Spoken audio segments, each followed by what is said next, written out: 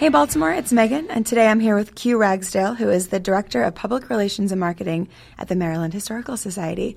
Thank you so much for coming. Hello, thank you for having me. Yes, of course. So, in doing a little bit of research to prep for this interview, I discovered something that perhaps is not as deep as I actually thought it was, but the Maryland Historical Society itself is historical. I did not realize it was founded in 1844. I thought it was way more recent. So can you talk a little bit about the organization and it's, 160 years? Over 170. Oh, okay, yes. It was close. Yeah, it's pretty up there. Mm-hmm. So the Maryland Historical Society is many things, and a lot of times people don't realize how much actually happens there. It is of course, historical society with a research library that has over millions and millions of books and manuscripts and papers, as well as a museum with a collection of over 350,000 objects, Whoa. Including an amazing fashion archive that spans over 4 centuries. I didn't know that. Yeah. And I live like 3 blocks from there. Yes. So it's kind of embarrassing. In addition to that, there's also amazing educational programs that serve over 100,000 students and teachers annually, not just here in Maryland, but actually across the nation and the world, which is pretty cool through distance learning. Yeah. So that's pretty amazing. And the other thing is a really cool publications component that includes the Maryland Historical Magazine, which is a quarterly journal that's been running for 110 years now. Wow. In addition to a press, we actually have an amazing amount of books that have been published through the Maryland Historical Society. So it's a lot of things happening in that building. Yeah. So what's in the publication? Is it just always looking back to, I don't know, Maryland history, or are there different different themes for each publication? Well, it's really they're historians who are researching various topics and are coming up with new interpretations of history. And so it's each quarter, it's a collection of what has recently been created around Maryland history. Like, what new things have historians discovered, and how are they now linking the past to the present? So do you mind if we go back to the fashion component? Because I had no idea that you housed, you house actual garments. Is that correct? Yes. Oh my gosh. And I actually love fashion. My grandmother was a fashionista, and I'm talking about she had 3 closets before she passed away. And my dad had to build an extra closet. So I love fashion. So the Historical Society has, I want to say it's like close to 1,500 garments. But the cool thing is it spans 4 centuries. And every summer we have costume interns that come in and help to rehouse these garments, because you have garments that have been in these boxes that are now deteriorating. And so it's all about collecting and preserving them. Mm-hmm. And the things that they're able to unearth and find, it's kind of like Christmas every day when you open the box, because sometimes you don't even really know what is in one box, and it could be anything from lingerie to a nurse's uniform. Yeah, lingerie from 200 years ago, right? Oh, God. I'm don't even know if I want to know how that holds up. And these are all from Maryland. Yes. Yeah. And where are they found? Do people just bring, if you were going through your attic and found really old underwear, could you bring it in? How does that work? I don't know if we're making a push for underwear, but definitely we are open to receiving new things, and there's an entire process that you go through. It's actually kind of cool, because things have to be authenticated if possible, and so a lot of times things aren't necessarily made in Maryland, but they have a really interesting story that incorporates Maryland history. How you said there's over 100,000? What was the figure? 1,500. Oh, 1,500. I'm sorry. Yes. Okay, that's very different. Sorry. That's still a lot, though. Are those all on display, or how do you determine what's to be seen and what's sort of archived? Well, that is all under our amazing collections department, the museum and chief curator, who's Alexandra Deutsch. And we are actually working on a collection exhibit that is going to happen in a few years. But we also have exhibits where we will bring out the collection, small pieces of the collection. Mm-hmm. And for instance, we had our annual meeting back in June, and it was all about nostalgia. And so they brought out pieces from the collection from Hutzler's. Oh and there was actually a shopping bag, a shoebox, and the actual shoes and receipts. Wow. Yes. So it's pretty cool. That is so cool. So what do you have coming up at the Maryland Historical Society? We have a pretty exciting fall. I'm really excited about some of the things that are happening. We have historical lectures, tours, educational programs, but there are two things that I am personally extremely excited about.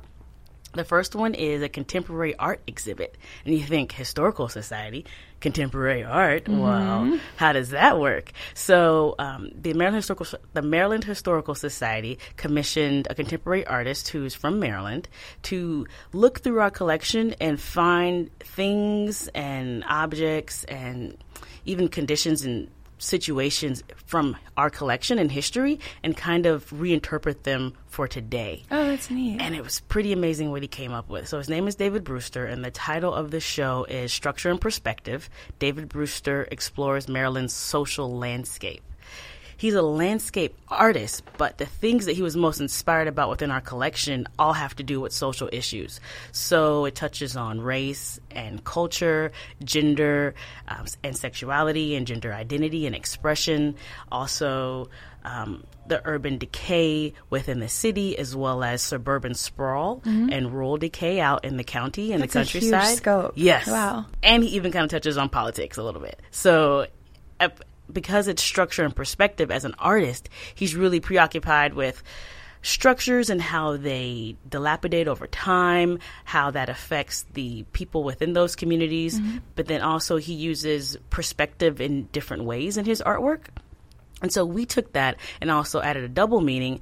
And what are some of the social structures that exist today, and how do they relate to the ones from the past, as well as this is just his perspective. So through this exhibit, we're adding an interactive component where we are going out and interviewing Marylanders and asking them their perspectives on some of these social issues. So what will happen is, as you go through the gallery, you will be able to come up to iPads and create your own unique experience. You can tap and swipe and select which voices you would like to hear from, what things you want to read more about, and it's all lifting up the voices of the community of people in Maryland. That sounds really cool. Yeah. And when does that start? That actually launches on October 12th. Okay. And we're going to have a really fun event, almost like a little exhibition opening party.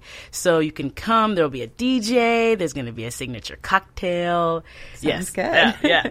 Come for that alone. And then you'll, of course, be able to walk through and experience the entire exhibit, which will be up for a year. Oh, wow. Okay, cool. And what's your other event that you're excited about? The other one actually is a month later, and it is our first photography exhibit in our new photography gallery.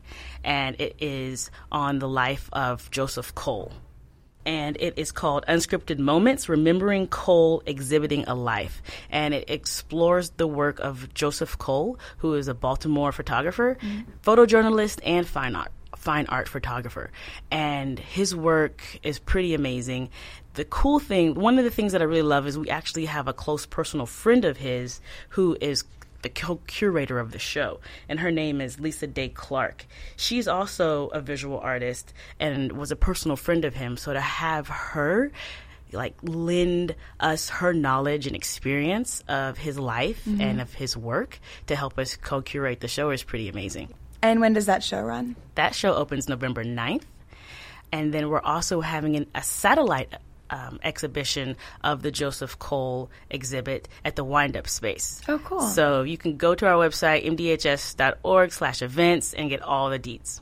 Sounds good. So may I ask how you ended up working at the Historical Society? So I came to the Historical Society initially to help curate the community voices and facilitate community engagement around the Structure and Perspective exhibit. And then, as luck would have it, I was actually brought on to just take care of all PR and marketing. So, yes. So they liked you. Yeah. So I'm super excited. I get to do so many things there, not just PR and marketing. I come from a technical background with film and video and photography myself. I have a background in performance art. So being able to marry all of the things that I do and kind of wear multiple hats is really exciting. I'm working very, very closely with the curator of the Structure and Perspective exhibit, as well as the curator of the Cole exhibit. And so to be able to kind of get my hands in the art and the history as well as the marketing has been really fun and exciting. Yeah, I think those are the best kind of jobs where every day you wake up and maybe it's different than the day before. Yeah. So you studied film in school? Yes. Yeah. So my degree is actually in film and video, and I almost double majored in photography. My parents were like, "You're going to graduate." I would have had to stay an extra semester to get the double major. They're like, they're done writing those checks. Yeah. You're like, and you're done. Did you go to school in Baltimore? Actually, I'm from Dallas, Texas. Oh, okay. I'm a transplant. So I went to Southern Methodist University in Dallas, Texas, and I've been in Baltimore for 2 years now. What do you think of it? I actually love it. Good. I initially came wanting to be close to other cities. It's like, oh, I could be close to New York. As a Texan, it's nothing to drive 3 hours to New York. So New York, Philly, D.C. But after being here, I really fell in love with Baltimore. Mm-hmm. And it's not like any city is perfect. Every city, of course, has its challenges. Like every individual has their challenges. But the things I love about Baltimore are that whatever those challenges are, I see the community actually working on them, which is pretty cool. And like even with Downtown Partnerships of Baltimore, it's just how do we help people know what's happening in the city so that they can enjoy our city and have fun and be inspired to live here and work here. So I think that's pretty cool. Yeah, we do our best. Well, it's cool that you moved up here from Texas. It must be just so different. I haven't spent much time down there, but I imagine it's quite different. Yes. Yeah. I had to purchase my first coat as an adult. Really? Yeah, 2 years ago moving here. I never owned an actual winter coat before moving here. Yeah. Yeah. Do you drive up here? I did. Okay. Oh, I'm sorry. Let me rephrase that. It was a dumb question. Just skip it. I was just thinking because Texas is so huge. Like, you have to drive everywhere, and here you can walk. So. Oh, okay. Gotcha. Don't worry about it. Totally keep it. Just mindless thoughts. Well, I do. In Texas, everything is so spread out, especially in Dallas. So it would take me 45, 50 minutes to get to the Trader Joe's or to the mall, 30 minutes to go to the movies. Yes, just depending on where you live and where you want to go. Here, I'm able to run like 5 errands and in about 20 minutes. So sometimes I laugh at people when they say, "Oh, you're going out to Towson? That's so far." I'm like, it's 15 minutes away. That's like down the street. It does feel, I get kind of incubated because I live in Mount Vernon and I work downtown and I don't really leave those neighborhoods as often as I should. So when someone asks to go to Towson, I have the same response. I'm like, oh, I don't really have that kind of time. So you are number among a group of people that's been just moving into the city. We have this sort of millennial boom of people coming from other states, other parts of the country. So what was your experience like as you came here? I mean, was it welcoming? I am definitely one of many transplants. I know so many transplants that are here. And coming to the city was very welcoming because after I found a cool community, which I found through the Impact Hub, where I co-work. So I'm a freelancer, I own my own company, and I do marketing and business development. And so I've always wanted to join a co-working space, and I joined the Impact Hub, which is right there on North Avenue. And from there, I just met so many cool people. And I realized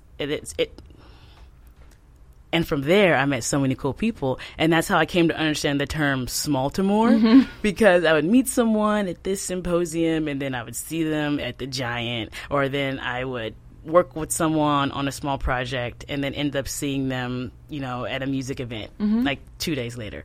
And so I really enjoy the fact that where I work and where I play is not just so close, but the people and the proximity to the people is also close. So it really helps to facilitate new relationships and for you to build a network, especially from someone who's coming from out of town. So yeah, you kind of pick the best way into the city, like through Impact Hub, yes, or through any co-working space, really. But it absolutely shows you what's going on in the city and then connects you to these different communities. So you kind of stumbled upon a brilliant way in. I did, and I love the hub. I'd like to be the poster child if I could. And coming from Texas, I have to ask, what do you think of the food here? I love crab cakes. Don't judge me, everyone, but I'm not a fan of Old Bay. That's okay. I only really like it on crabs. Everything. Yeah. It's in ice cream. It's in eggs. So thank you so much for being on the show. I really appreciate it. But how can we find out more about the Historical Society and these cool events coming up? You can go to our website, mdhs.org, And if you want to look at the events, that's /events. Okay. And if you would like to learn more about the Fashion Archive that I mentioned, that would be /fashion-archives. Okay. And you guys on Instagram? Yes. Twitter? We're Instagram, Twitter, at MD History. Okay. And Facebook, Maryland History. So follow us, like us, tweet us. There's really, history is relevant. And as someone who kind of hated history growing up and kind of dreaded like history class, Interesting career yes, choice. right. I, as an adult, am really appreciating places like the Historical Society, because it's not just about just old things that are just collecting dust, but it's really about how do we reinterpret history and how do we learn from the past and how do we use the past to kind of help us navigate situations and things that are happening currently. And history is always being made. Mm-hmm. So one of the exciting things from Structure and Perspective is David Brewster was excited about recent history that was made through the uprising. Mm-hmm. And with the University of Baltimore, the Maryland Historical Society asked photographers and just the community to share the photos that they took during the uprising. And that was part of what this artist found inspiration in for this contemporary art exhibit. So it just goes to show, like, history never stops. Right. It's always being made. And at the Historical Society, the job is to preserve it and to interpret it and to share it. And so as someone who hated history long ago, I'm really excited to say now I actually am falling in love with it. Well, reformed historical hater, Q Ragsdale. Thank you for being on the show. Thank you so much. I really appreciate it. Great.